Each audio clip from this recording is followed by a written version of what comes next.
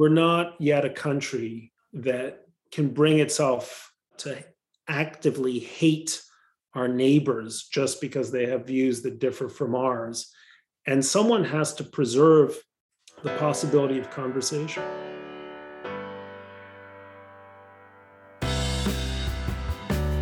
From the Jewish Founders Network, this is What Gives, the Jewish Philanthropy Podcast. I'm Andres Spokojny.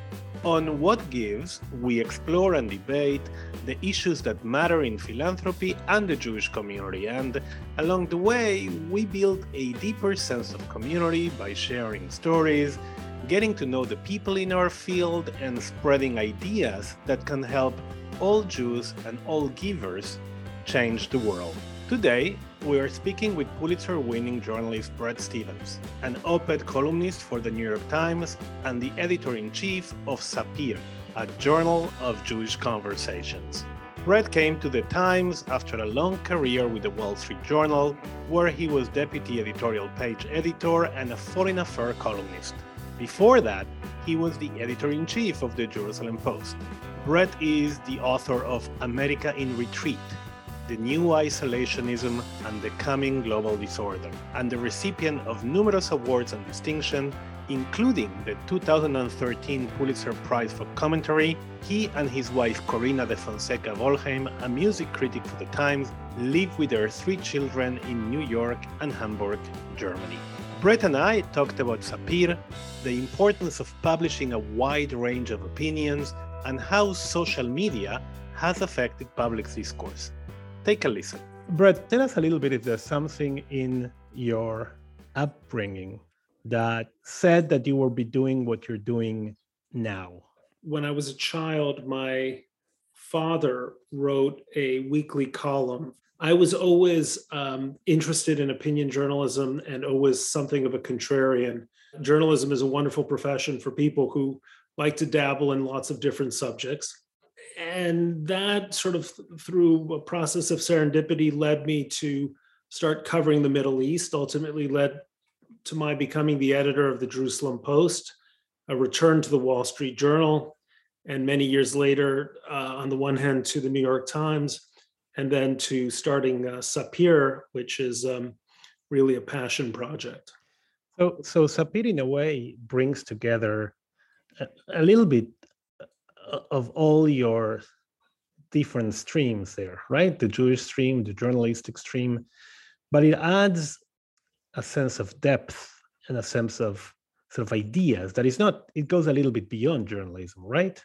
Well, my first job out of college was as a junior editor at Commentary magazine. So right. I was familiar with the world of small Jewish magazines, of which there are many, even if they're not formally Jewish. Right. The New Republic, in effect, is a Jewish magazine. Dissent, in effect, is a Jewish magazine. And then, of course, there are many others who are explicitly that. Sapir came around with sort of 3 ideas in particular that I think distinguished it from other publications. The first was that we wanted to draw a much broader tent ideologically than, say, Commentary or the New Republic. I wanted to be sure that I would include writers whose views I emphatically did not agree with. And so if you've been reading Sapir, you will see from Yehuda Kurtzer to Benny Morris to Anshel Pfeffer to Susie Linfield in the current issue, there are writers who are considerably to the left of where I am. And there's some writers who are somewhere to the right of where I am. I also wanted a broad stream religiously. I didn't want I wanted people with distinctive religious affiliation, Jewish affiliations, although it's not only Jews who write for us. Right. But I wanted a big tent. So that was the first point.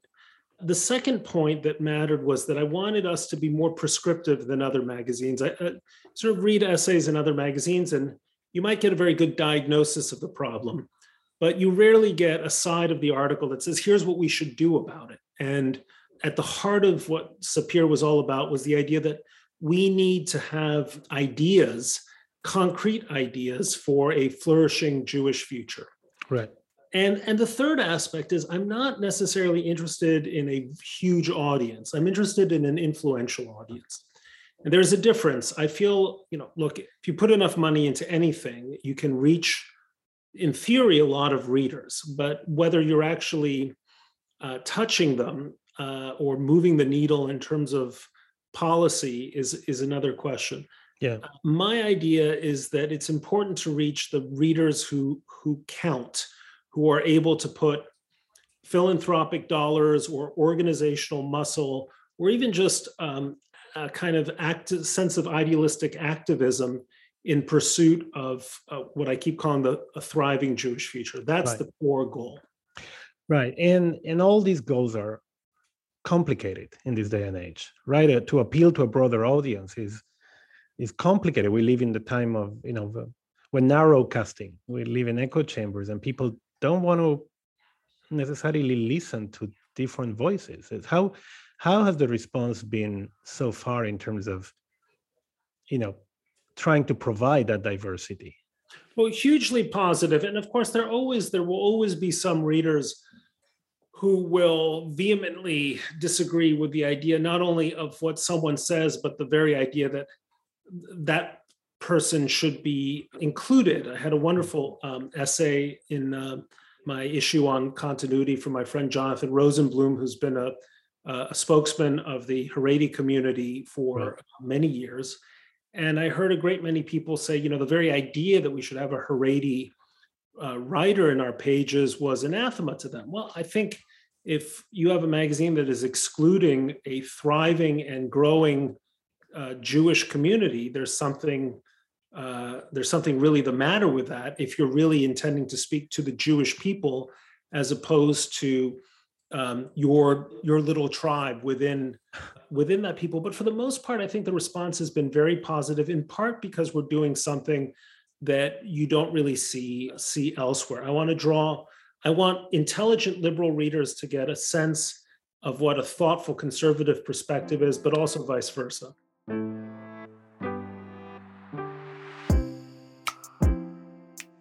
Right. I mean, I have two thoughts from what you say. One is when you were talking about the Haredim, I was grinning because, everybody talks about being inclusive, but they only want to include those that agree with them. So there's been, the Haredi population represents, depends how you count, 12% of the Jewish people, and we talk a lot about inclusion, with reason to include, for example, Jews of color in the conversation. It's very important. Now, either we're inclusive or we're not. In a sense, we don't only include those with whom we have a ideological affinity. We build a community that is a home for everybody, or is not. Well, this is the problem with the way in which language is used today. The most common phrase now is diversity, equity, and inclusion. These three words that, taken literally, mean things that most people would want. To have diversity, as you said, with those that think like you and whose values don't collide with yours. But what happens when the values do collide, and how do you navigate that? And that's an art that we used to have and we lost to an extent, no? No, well, that's true. Well, I don't know if we ever actually had it. One of the funny things about being a columnist is you begin to notice that people's estimation of your ability, say as a writer, is directly correlated to whether they agree with you or not. So the way in which people make judgments about what is truly diverse or what is truly sophisticated tends to always simply flatter their preconceptions. So saying that, it takes me to the second point that from your description of what Sapir does, which is, in a way, it gives a voice to the sane center, to the sane rational center, which still constitutes probably 80% of the Jewish community. You can have 10% of people in the far left, 10% of the far right. Given the dynamics of how media operates today and social media and the way influence circulates, especially in the cyberspace, you have these 20% dominating the conversation. And what I find so interesting about Sapir is that it gives a voice and a language to these 80%, to that 80% in the middle. Yeah, look, it is absolutely true. And I think there are some hard data to prove this on a national basis, that the loudest people, that the ultra progressive American left, speaking only in American terms, is maybe 7% of the country. The ultra right wing is 9%. They are abundantly represented in places like MSNBC and Fox News.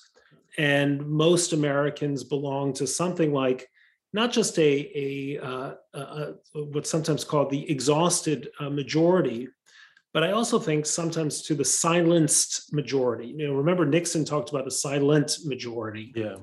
But this is the silenced majority because they have become afraid of the extremes on either side, because those extremes are prepared to use tactics of intimidation, moral denunciation, ostracism, bullying, and mockery on social media to silence the majority.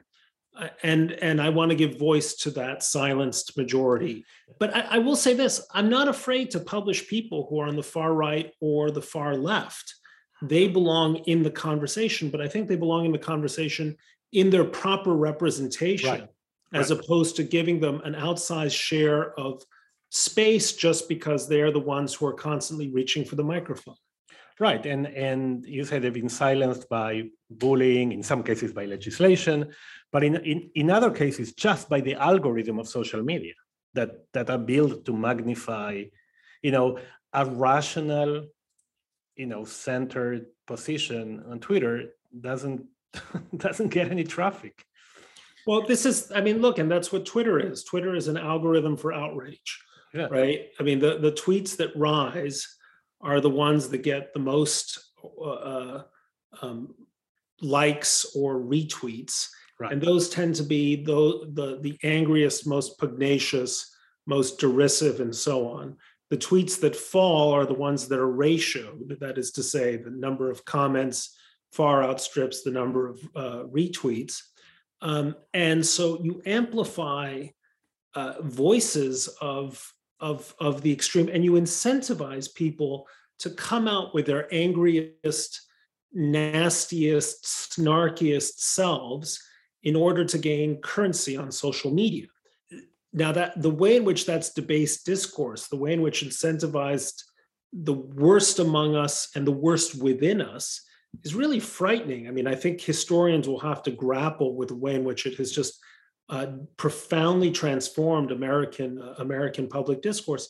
But again, my operating theory is this is not where America really is, or really when it's in a sober frame of mind where it wants itself to be. And it's no way to kind of think about, issues that require something more than 280 characters to resolve. And those issues are way too complex, and they become more and more complex, I think, and the probably part of the reaction to or the attraction of those extremes is that they tend to oversimplify, right? Like you take a very complex issue, you present sort of a clickbait slogan, and you think you solved it, and you haven't, and it's very anguishing to realize how complex and how intractable things are today.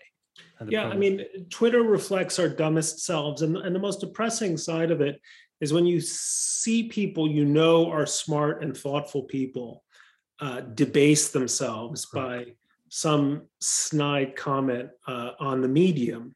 It's almost like, I don't know, catching a respected professor or a beloved mentor in some shameful private act, right? Right. You don't want to even see it. The only difference is that rather than elicit shame, it elicits a kind of a sense of triumph, which is what makes it so uniquely toxic. So going back to the issue of discourse and what Sapir tries to do, I mean, when you were saying we would publish somebody from the far right or the far left, within limits. Within limits, of course. Let me probe a little bit there. Could the limit be the standard of proof? Meaning, it's not about the ideas you hold, it's about the process by which you reach those ideas. Meaning, if you come with something that is an extreme position, meaning if the scientific method took you there, if a good faith analysis of actual facts took you there, would you consider that position acceptable for debate?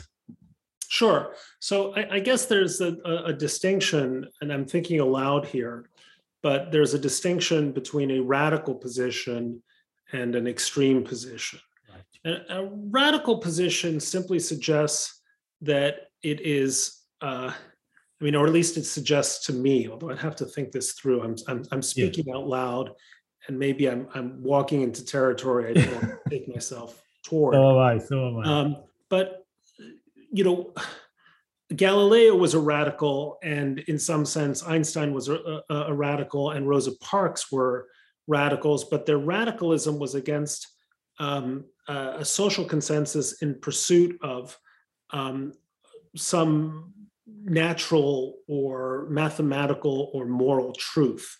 Extremism, to me, always has the suggestion of a kind of an anger unmatched or unrelated to, or let me put it differently, uninformed by deeper moral considerations or respect for other people.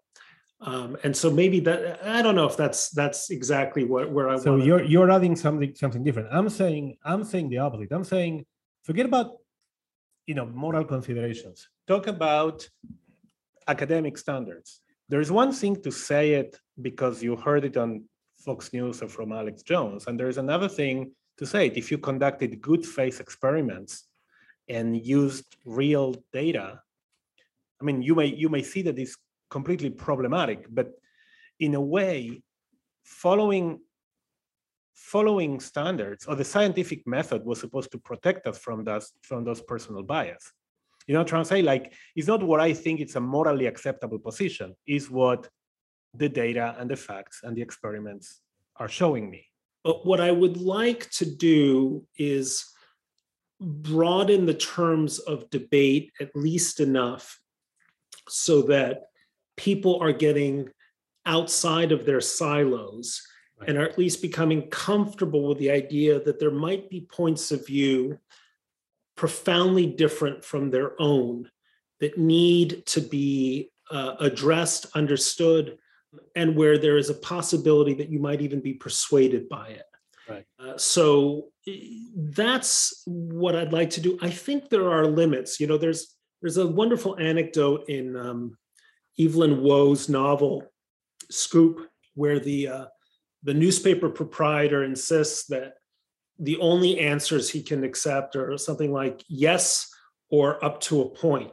At one point, he tells he asks one of his editors. He says, "Yokohama is the capital of Japan," to which the editor is forced to reply, "Up to a point." Right. And this is a up to a point-ism, if that can be thought of as a school of thought, I think is a very worthwhile one, which is to say that, yes, we want to promote as a tendency, much more open, freer, confident conversations than the ones that we are having, I think that we are having today. But that doesn't I don't want to drive that thought to such an extreme, right, that it becomes socially corrosive or antithetical to the goal you are seeking to achieve, which is illumination rather than rancor. In other words, you're not an academic organization that seeks the truth for truth's sake. The subtitle of Sapir currently is a Journal of Jewish Conversations. Right. And the concept of the conversation entails certain kinds of norms and not exactly rules, but conventions, right? And so those conversations should be, by definition, expansive, but they're not a blood sport. The idea of a conversation is not to come away from it having destroyed your opponent. It's to come away from it having learned something from the other person, who you don't view as an opponent, you view as a partner in a shared enterprise of seeking a better understanding. Yeah. And so that's I think a distinction worth considering here. I'm not an academic journal seeking ultimate truths irrespective of social consequences. In fact, I'm primarily interested in social consequences. Right.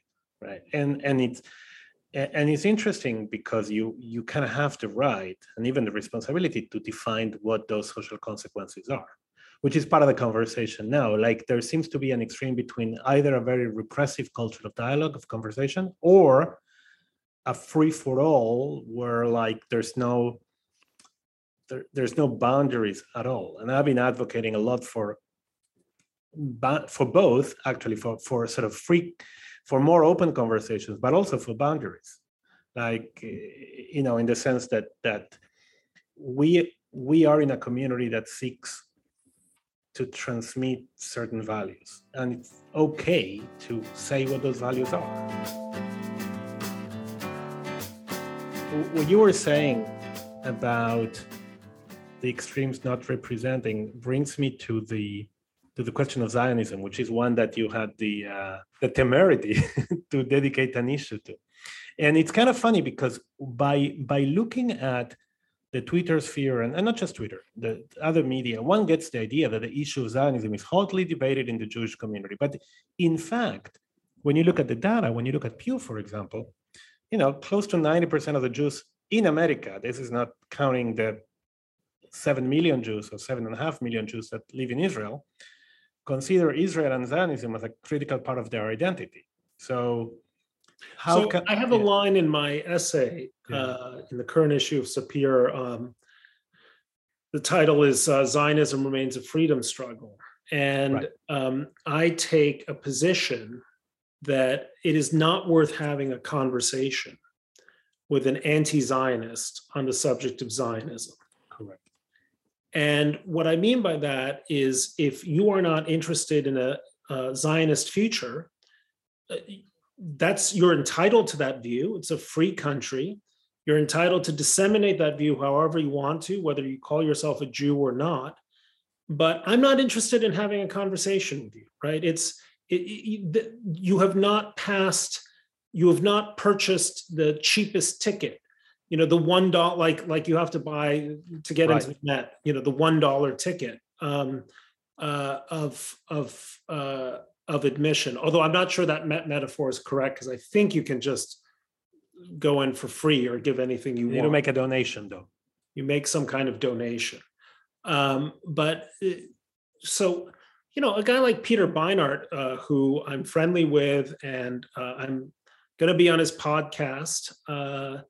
But I think he has written himself out of a Zionist conversation. Now, he may not think that, and he's going to continue to opine about Israel and this or that. But for those of us who care about a future for Israel, he's just not even interesting anymore. Right. Because he just very, very much voluntarily walked himself outside of the gates of discussion. I'm more than happy to have a vigorous conversation with a very left-wing Zionist who thinks that the state of Israel needs to thrive, but it can only do so if it immediately vacates the territories and does X, Y, and Z, and takes the leftward-most position within that Zionist conversation. But the moment you say, I'm not interested in any kind of Zionism because I want this state destroyed, I'm just not interested in having a conversation with you. So I'm not going to ask an anti-Zionist to be part of this conversation. Again, it's a free country. They can start their own magazines. Yeah, and they have. And they do. Yeah. And it's very interesting. I was joking, you had the temerity to do that because we've been all in those workshops in which messaging experts tell us not to talk about Zionism because the term is divisive and toxic. And there you went, Dafka, like we do a whole issue of Sapir and Zionism, which I find amazing and great. But I think that's, the term Zionism has been vilified and used in so many different ways that it sort of behooves on us to reclaim that term. And if people tell us it's complicated to use it or it's toxic or don't talk about it in campus, well, there's two there's two parts to that statement. One is, yeah, it's complicated and it's problematic. That's the description, which it's a fact. But the prescription, don't talk about it, is one I don't accept. Actually, the opposite. We need to reclaim that term and sort of. Well, I think first of all, you're going to have to use some kind of word. Right. So, and whatever word you choose to use is a word that your opponent is going to vilify, right? So if suddenly we decided to call it, candy in Palestine or something like that, it would end up being vilified in just the way Zionism is. But it's it actually touches on something deeper. This goes to a core issue in Jewish politics, which is, do you dedicate the bulk of your efforts to winning over friends, or do you dedicate the core of your efforts to creating thriving Jewish communities among those who are already a part of it and don't need to be won over, persuaded? I have a piece in the fourth issue of Sapir in which I make the argument that Israel would do itself favors if it tried to win over the Philo-Semitic world or the potentially Philo-Semitic world. People who are, from Osaka, Japan, and Seoul, South Korea to,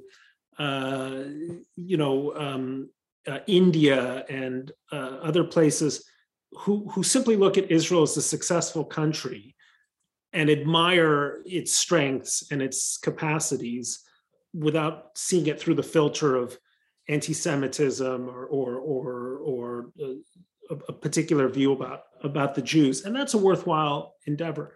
I still think that ultimately what Zionists should be doing is thinking about how to create a thriving Jewish community in our ancestral homeland, period. And if you build it, they will come, to mint a phrase. And remarkably, many have come. One of the things that astonish me is that since the beginning of the 20th century, Israel has taken in 500,000 immigrants. The mark of a successful country is people want to move there, right? 500,000 immigrants out of a country of fewer than 10 million people is a remarkable number of people. 500,000 immigrants immigrating to a country where they know that their children are going to serve in the military, that there's going to be risks and dangers and terrorism and so on, is even more remarkable. Right. And that's what you want to be asking yourself, which is, are you building a thriving community that has powers of deep attraction, because not the least because it has a certain kind of cultural and civilizational confidence?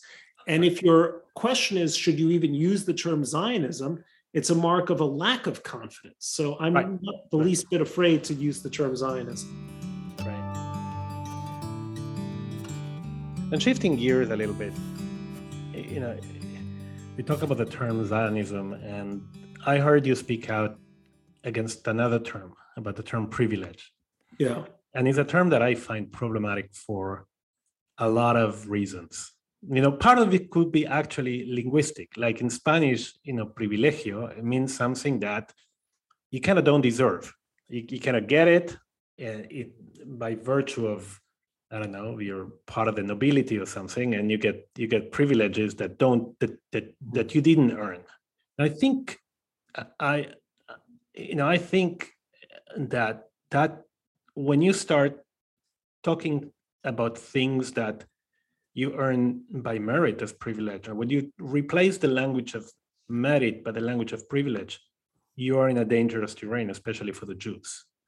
Yes, because the language of merit suggests that it is deserved, and the language of privilege suggests that it is undeserved, precisely for the same linguistic reasons that apply in Spanish, apply in English as well.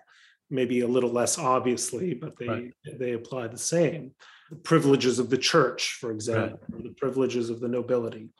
One of the reasons why, I think actually the principal reason why Jews thrived in the United States in the way that they did not thrive in Europe is that in the United States, from our earliest days, there was a notion that worldly success was a mark of divine favor. It's a Calvinist notion that the Puritans brought with them to Plymouth Bay 400 years ago. And if, in fact, it is true that earthly success shows divine favor, then it means that people who are successful, whatever group, to whichever group they belong, right, have deserved the admiration of their neighbors, not the envy. In Europe, success bred envy as opposed to admiration, and envy breeds not just resentment, but a politics of resentment that ends up in things like the Holocaust. In the United States, that wasn't ever the case. But that rested on the idea that if you were successful, it's because you had done something right? Either in the eyes of God or simply because you were talented and productive and hardworking and so on. Moving to the language of privilege in American political discourse is adopting an envy-based discourse, or at least leads to an envy-based discourse. And I think that's profoundly toxic for American Jews who have been among the minorities, the outstandingly successful minorities in American life. I think that's an empirical statement, no matter what field of life you look at. Jews have thrived. Long conversation as to why they thrived, but they did thrive. Yeah.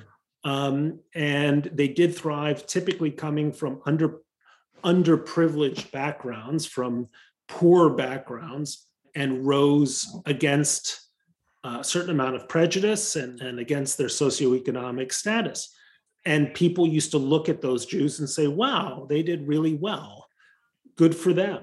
Now, if the question of privilege or wealth is associated with privilege, and privilege becomes unearned, and therefore one gains the moral right to seek to strip people of their privilege, you're on your road to Germany 1932. Right. And it's interesting because the other side of that coin is victimhood. In other words, when there's privilege, there's a victim. And then you do have a competition in our society by which everybody tries to cast themselves as the victims of somebody else. Right. And it's one of the reasons why I dislike the language of victimization in general. I mean, when I speak at a lot of Jewish events, and one of the regular features at Jewish events is you'll see a video of Israelis in Sderot, for instance, running for cover from Palestinian rockets. Yeah. And you're supposed to engage in a kind of, obviously one feels a great deal of sympathy for people who are faced with rockets, but the message is, look at Israelis, they're the victims in this situation. Well, Israel didn't come into existence to showcase Jewish victimization. The other way around. It came as a rebellion. Yeah. To end Jewish victimization. Sderot is a disgrace for the state of Israel that it can't properly protect its citizens, right? And so for Israel or pro-Israel groups then to try to capitalize on this seems to me antithetical to what the business of Zionism is really about, which is to end 2,000 years of the Jew as victim. Correct. And now when the entire political culture of entire countries is built upon victimhood and to grotesque extremes, right? Like you have, Trumpism was in a way an idea of victimhood, like portraying, Trump himself portraying all the time, himself as a victim, which is ludicrous. But the victim has also moral, impunity. Like it has they have no agency and they have moral, absolute moral impunity, and you can't build a society based on those basics. Right, and it's toxic to any community when the concept of being a victim takes hold as the central. Sometimes the communities are in fact victimized. Right, it's tragic and outrageous. But when victimization becomes a virtue unto itself, then those communities are going to seek to not end their victimization status, but to perpetuate it. Right. And that is the road to dysfunction. Yeah. I love your columns. I also love your conversations with Gail Collins. Well, that's an interesting story because those conversations, if you look for them on social media, they're nowhere. Right. And yet, of course, they're not explosive enough. They're not, they're well, too but by some respectful for measures, social they're the media. most popular thing. They're the most popular regular column at the New York Times, or certainly among them. And you have to ask yourself, why is it that two reasonable people, she from the center left and me from the center right, having a lighthearted conversation draws such a vast readership? And I think it's because we're modeling a form of human exchange, of interaction, which you just don't find anywhere else. Yeah. And people are hungry for it. I think it suggests that there is an audience that nobody has suspected for reasonable people capable of disagreeing without hating each other. And also, I think because you're showing, like, what I think for now is the only important divide in politics, which is those that believe in liberal democracy and those that don't. Like, something very interesting happening in France with the Macron election, which is, the far left and the far right voting against the guy who, I don't know, it depends how you look at it, could be either center left or center right, but it didn't really matter. The divide was between a liberal Democrat and people that don't believe in that system anymore. And I think that your column, your dialogues with Gail, when I read them, I think, okay, you guys are now, one is from the center left, one is from the center right, but they're in the same camp, which is in the Democratic camp. Democratic with a small debate. But and it looks to me that that's a debate today, isn't it? So the divided Western politics up until I'd say 2016 was between liberals and conservatives. Right. And it was over the proper size of the state in economic life. But on many, many things, they agreed. So both liberals and conservatives of the time lived within the broad liberal framework of belief in human rights, individual dignity, right, civil rights, free speech, et cetera, et cetera. I think now the fundamental divide is between liberals and illiberals. Right. And I see a lot of politics of illiberalism on the left, especially the so-called woke illiberalism, right? Yeah. Where either you agree with me 100% or you're a misogynistic, racist, blah, blah, blah, or the illiberalism of the right, which is also either you agree with me 100% or you are a communist or whatever. And those forces are now quite powerful in both parties. In the Republican Party, the fact is, illiberalism is becoming or has become the dominant stream. I don't think the Democratic Party is all that far behind, but I don't think that's where the American people really are. Right. We're not yet a country that can bring itself to actively hate our neighbors just because they have views that differ from ours. And someone has to preserve the possibility of conversation. To finish, I wanted to just talk for a minute about the role you see for philanthropy in all these issues, in maintaining the same conversation, in ensuring a Jewish future, and obviously, as the Jewish Funders Network, we're very interested in the world of philanthropy, but also, I personally think that funders have a place of influence and they can model many of these behaviors. So, my friend Bob Rosenkranz is behind the Intelligence Squared debate program, which I think does a fantastic job of modeling intelligent disagreement at a very high level. And to the extent that funders want to fund disagreement itself, the art of disagreement, they would be doing a lot of good, which is to say, don't just take one particular side, encourage those important arguments for the sake of heaven. And I think that's really a worthwhile philanthropic effort. Yeah. The second thing is invest in lots of different things, experiments. I generally think a lot of philanthropists are after the one big idea, right? I think they're better off taking smaller bets on diverse efforts and seeing where they're going to turn out. And the third thing I would say to a philanthropist is you're better off investing in a person in whom you believe than in an idea you think is right. Because typically those persons will be fonts of imagination and energy who will themselves alight on the right idea or the right way to actualize an idea and implement it. People get carried away with big ideas that seem great in theory and then don't work out so well in practice for reasons that are very hard to see at a distance. So that would be, I guess that would be my advice to Jewish philanthropists. There's a little bit too much parochialism in Jewish philanthropy and a little bit maybe too much ego in Jewish philanthropy too.